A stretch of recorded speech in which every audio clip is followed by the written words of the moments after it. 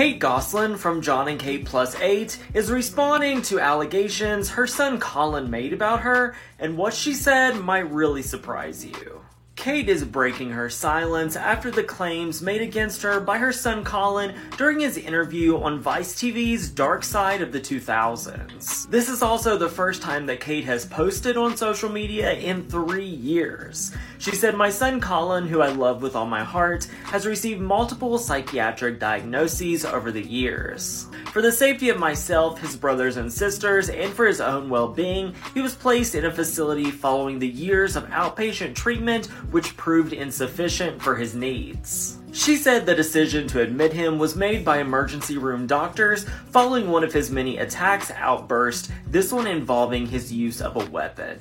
She said, "Fast forward to present day, my son's unpredictable and violent behaviors have sadly continued regularly towards John, Hannah, and others around him." Short Cast Club